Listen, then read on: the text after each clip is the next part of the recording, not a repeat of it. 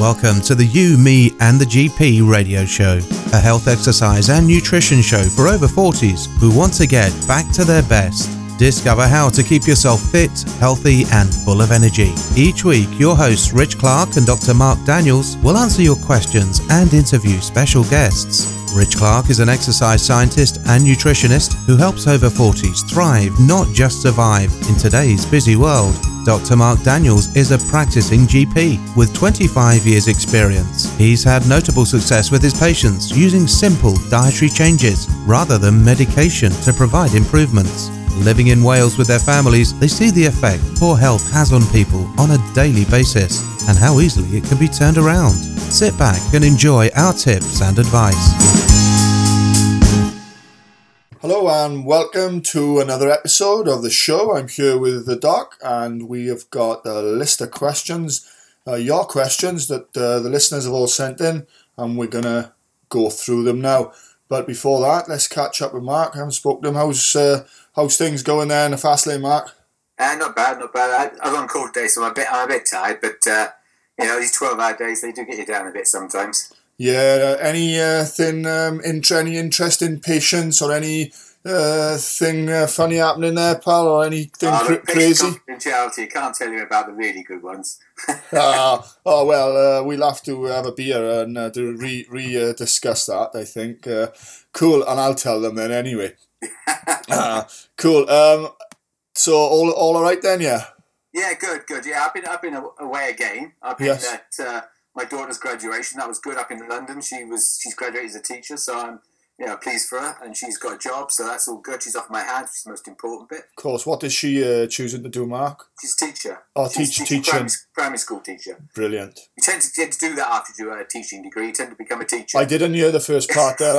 I missed that. Yeah, sorry. And the podcast is going pretty good. I've been keeping an eye on it, and it was on about 180 in the What's Hot category on iTunes Health, and it's kind of gone up quite a lot now in the last week or two. It's up in the 90s now, which is great. We're in with some kind of really good quality podcasts now, so it's not easy to be breaking through sort of where we want to be in the top 10.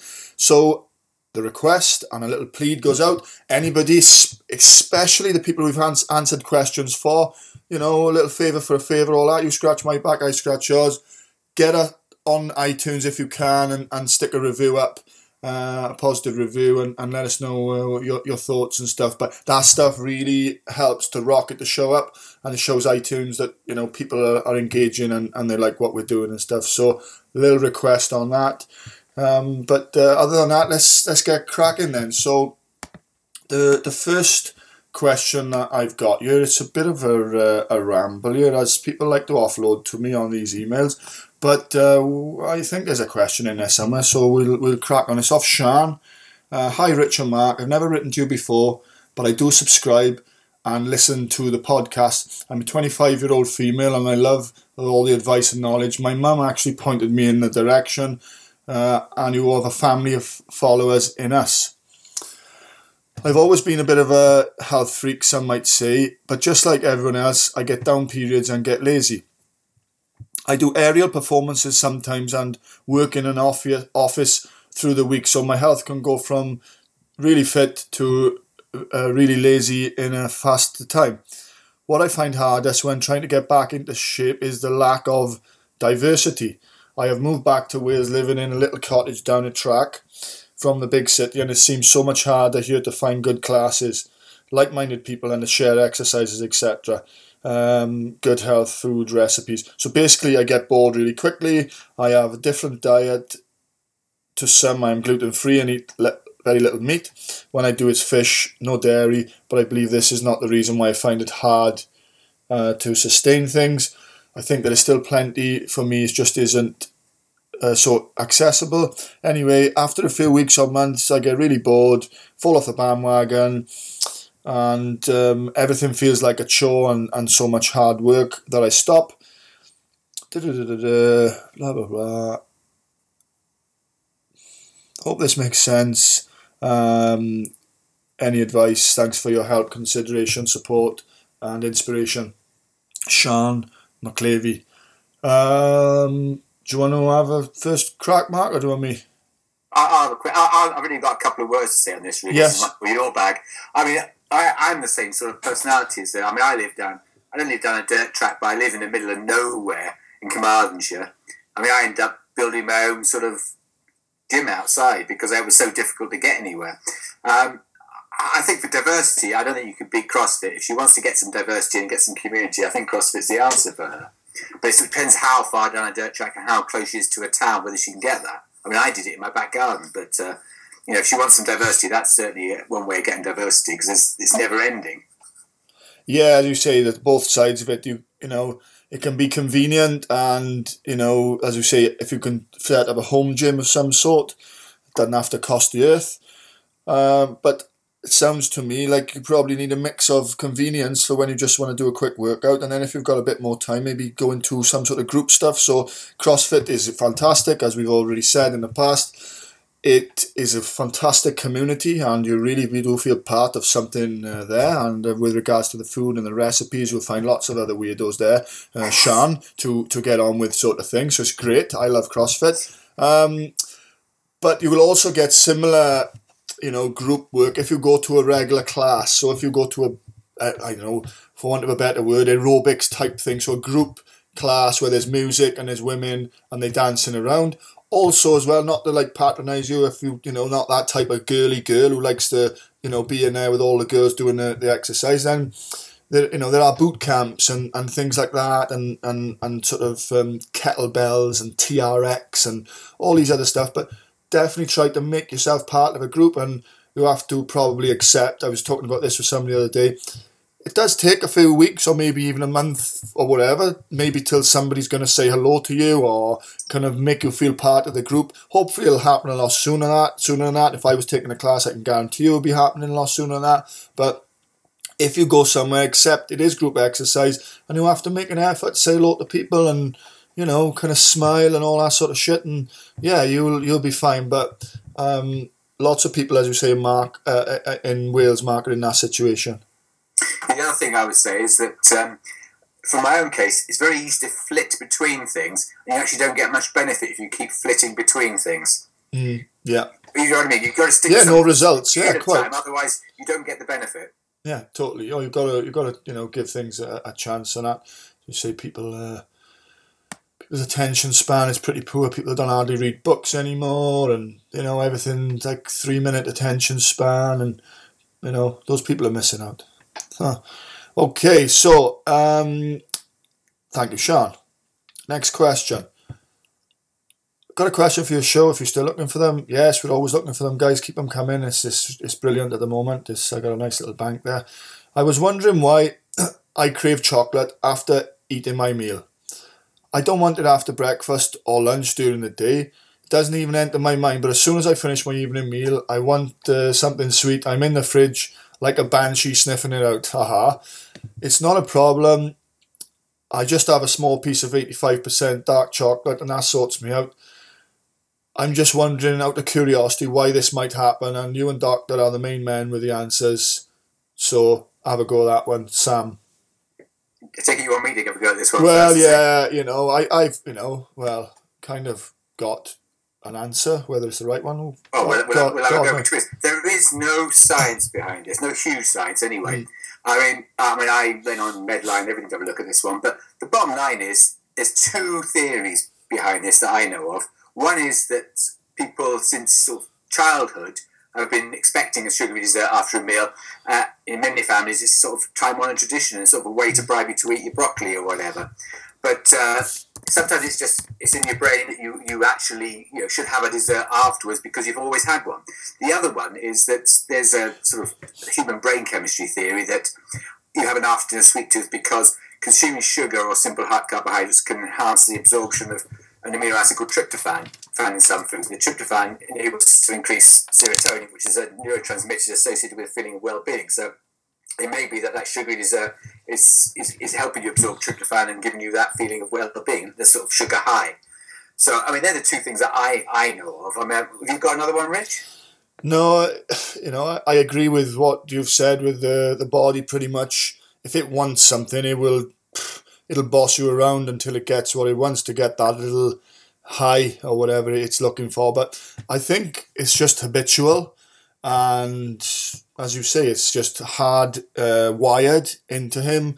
And a lot of us, the same thing in the evening, once you kind of relax, you want to have something to kind of, a little treat or something like that. But yeah, I would just say it's habitual. It's not an issue with Sam. And yeah, it only becomes an issue when, it's affecting your weight and your health and all the rest of it. So yeah, interesting question. And God knows. I think the person's only having an 85% piece of chocolate. Yeah, it's all good. It's not a problem, is it? No, it's not. It's not a problem, but it's interesting, as you say. Why does it happen? And I know that when I take magnesium,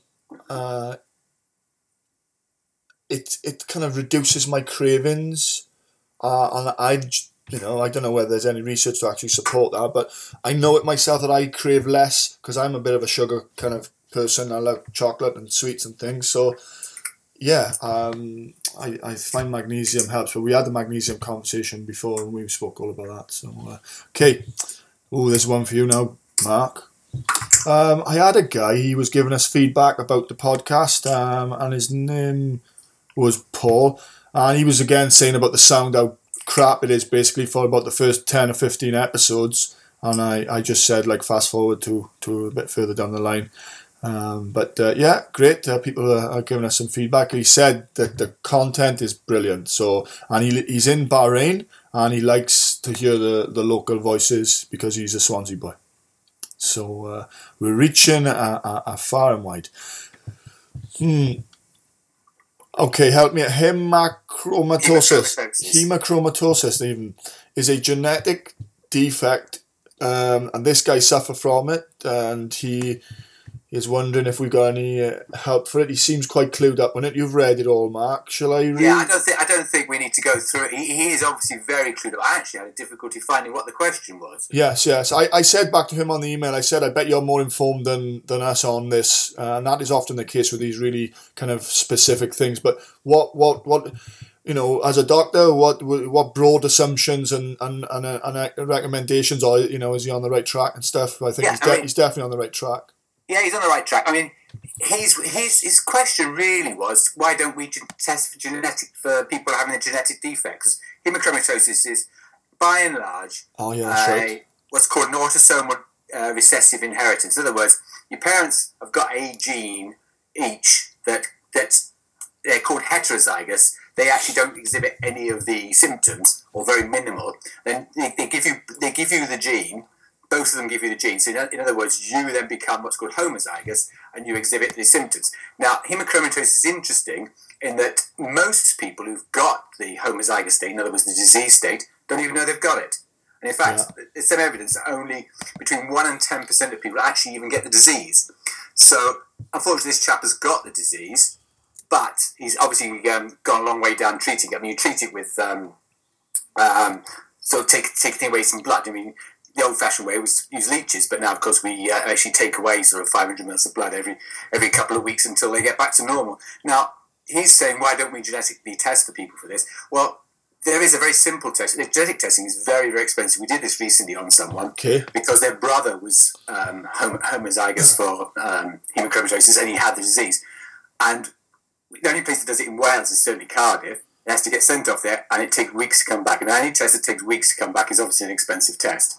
So there is a very simple test called a ferritin, which we do very commonly on people. That's the iron in your body, basically. Yeah, that's how we picked it up on him, wasn't it? Yeah, it was. Yeah, that's how he picked it up himself. And you do the iron test, and we do that a lot on people. And if it comes back at sort of, under 50, then that's normal. But if it's actually normal. If it comes out under 30, it's abnormal. They're low on. They're anemic. What was his level now? He said his was tested for 12. I thought what was it? 1100. 1100. You get someone back with 1100. You immediately call this hemochromatosis. Now, the things to do if you have got hemochromatosis and you have the actual disease, it's called. I mean, he's rightfully says it's called bronze diabetes. Well, in fact, 50% of people with hemochromatosis have diabetes because the way it affects your body. So if you want to treat it yourself, I mean, he already says he doesn't drink much alcohol, which is perfect. It's basically the same treatment as you treat diabetics, apart from the bloodletting. In which case, you low carbohydrate meals, low alcohol, especially because hemochromatosis can affect the liver and cause problems. So basically, low carbohydrate, low alcohol, and have your bloodlet. But it's not a huge problem. It's only something like it's 1 in 50 people are homozygous, but then only about 1 to 10% of those people actually have the disease, and it tends not to be missed. It can be missed, but it tends not to be. Okay, good. There we go. And I put it in, and I think the bloodletting part really caught my eye, because I was emailing him back like, what, like bloodletting? He's like, yeah, they drain blood out of me or whatever. So it's interesting how some of these old things they still do or whatever. Yeah, and, I mean, the funny thing is, women tend not to get it until later life. Do you know why? I guess because they stop menstruating, and because they periods, so they get rid of their blood. Yeah, so there's a great detox. The period is absolutely, yeah. So it's there we go. You lucky women. Who said your periods were bad? Oh, I'm gonna get some shit for that one. You said it, I did. Oh, good. Okay, right. Next question and last question for this episode. Hi, Rich and Mark. My name is Jeremy, and I am a 50-year-old male. My work involves a lot of time at the desk and driving, so I'm keen to combat a sedentary life. I swim around 3 times a week, each session mixed routines and strokes amounting to 4 miles in distance per week. I also attend the gym 2 or 3 times per week and undertake a mix of strength and cardio exercise. My issues of concern are: I suffer from knee, joint and lower back pain. Like, we're not going to be able to address all these issues, Jeremy, but I got some advice for you, buddy. I suffer from knee and joint and back pain, discomfort. I often find that my performance at training sessions is variable, sometimes feeling energized and flat or drained. I find core exercise is a challenge. It's a real area of concern for me, as the joint pain often makes it difficult. I see I'm unable to get any body definition and toning. I do not want to become too muscular, but desire toning and definition. I want to build endurance and stamina. I want to lose flab around the belly, tricep, chest, under armpits. I want to build strength, endurance in my legs as they feel weaker than they should or I would like. My diet, I want my diet and my supplements to prepare me for training and recovery. I am 1 meter 82 and 97 kilos, overweight. Is my age a problem in me reaching my goals? Can you advise me on some next steps? Jeremy, thanks. I went back and just asked him what he ate. Okay, so I'll let you loose then after this. Breakfast is porridge with water and apple juice and sweetened soya milk, dried prunes, apricots, cranberries and fruit juice and fresh blueberries, or shredded wheat muesli with sweetened soya milk. Lunch, cheese or chicken salad sandwich with ciabatta bread, cheese on toast or veg soup or chicken salad. Evening meal, pasta and meat sauce or jacket potato and tuna salad, or mashed potato, meat and veg, or salad, potato and chicken, or chicken curry and rice. 5 cups of tea, 1 litre of water, homemade banana shake with coconut milk, soy milk and oats with ground almond for before and after exercise. Jeremy. Wow. Cool. What do you want me to? Well, I'll go first. You're the exercise boy, but I'm just going to say that he's 50. I'm a tiny bit older than him. I mean, I'm the same height and I weigh 78 kilos, but I was the same weight as him. All right, but 90% of so his age has nothing to do with it. All right, I mean, no. His 90% of what his problem is, what I'm going to say, is his diet. Yeah. It's a carb fest. Yeah. Carb fest with soya. I don't think you can get any worse than that, can you? He's basically, right, this is why I like the question, Jeremy, and it is a fantastic question because this is so common. People, they got the best intentions, which Jeremy has. He's conscientious. He knows he needs to be active. He knows he's got to go to the pool and train and eat all these food. But he's he's missed a couple of big points, and we're going to tell him exactly what they are. So as you said, it's a carb fest. Go on, back to you, Mark. Soy milk should never be drunk by any man and probably not by any woman. I mean, it's basically an estrogen. There's a lot of estrogen in it. Yeah. It's not going to do him any good. He's better off having ordinary milk than soya milk. I would never tell anyone to eat any soy whatsoever. No. Unless it was tofu. I accept tofu's okay, but otherwise, don't go anywhere near soya. I mean, the oats is sugar. The prunes are sugar plus. The shredded wheat is sugar. The muesli is sugar. The chicken salad is okay, but then you put it in a sandwich, so then of course it becomes sugar in the sandwich.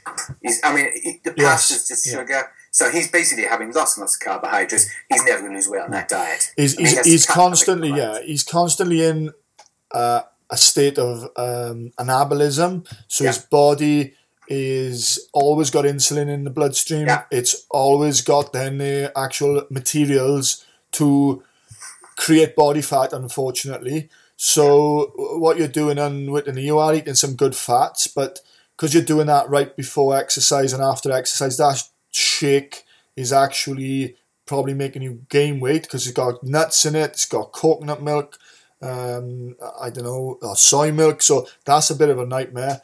So yeah, basically, Jeremy, strip back the carbs completely. Green vegetables. I think it's worth saying to them, Rich, that you cannot lose weight in the presence of insulin. No, you will not lose weight in the presence of insulin. You need to, you could do with some kicking it all off with a little fast or something, stuff like that. But Jeremy, let's just go through. There's a lot of goals, okay? They'll all come together for you when you start to lose weight. You'll find that joint pain will ease off, your energy will increase. I often will put a weighted vest, or I used to put a weighted vest on people in the gym, and once they lose 7 or 14 or 21 pounds, you put the vest on them and say, right, do your warm up in the vest. People's jaws drop when they realise how actually difficult it is to carry around 7 pounds with them just for 10 minutes. Or 14 and 21 pounds. It's just, they don't ever want to put it back on. So I can tell you why life is hard when you're overweight, because it's hard bloody work carrying around, whether it's 1, 2, 3 or 4 stone. That's 6.35 kilos a stone. So, that's a lot of weight. You've got like a plate, one of those plates that you see in the gym on your back. That makes life hard, I mean, I feel sorry for him because he's doing everything that the government and health professionals, everyone tell you to do. Totally. Plenty of whole grains, plenty, don't drink milk, drink soya milk. Yes. Don't eat low fat. It's cranberries, prunes, apricots. But as you say, it's a great example, and I hope Jeremy will keep in touch with us and keep us posted on how he gets on. But yeah, go to a nice high protein, high green vegetables. And plenty of good fats and stuff, and you'll be fine. But just get rid of the carbs and stuff, and stop your protein shakes. You don't need them before or after. Just eat, and you should be fine because you're looking for weight loss. And update us, and then come back with some more questions when you move forward a bit. So for today, that's 4 questions. So that's all we're going to be doing. We'll call it a day there. Is that all right with you, Mark? Yeah, no problem at all. I love the last question. I really want to hear back from him because he could change this around so quickly. Yeah, totally. Go on, Mark. How long did it take you then when you put your mind to it and you kind of stopped being a fat bugger and all that? And well, I didn't know anything. I mean, we get no nutrition at all as a doctor. One day I had to learn it all. Yeah. I started like Jeremy. I started all the wrong way and got nowhere. And then just researched, and eventually I sort of hit on what would make me lose weight, and I don't even think about my weight now. So what would that long take you? 3 or 6 months, and you shed a lot of it? About 6 months it took 6 me. months, there maybe we go. Less than that. All right, guys. Once I hit on the right thing, go low carb, and taking away the gluten, it made all the difference. Yeah, brilliant. Okay, right. Thank you very much, everybody, and tune in next time we'll be back with another lot of questions. Send your questions to us, info@richard-clark.co.uk, and we'll be sure to include them in the show. That's bye from me. And bye from me. You, Me and the GP radio show is intended for general information purposes and is not meant to diagnose, treat or cure any disease. It is not designed to provide specific advice, and anyone with a medical problem should seek the advice from their own doctor. Please note, we accept absolutely no responsibility if you turn into a fitter, stronger, more energetic and all-round better version of yourself. To get the show notes, just head on over to richard-clark.co.uk.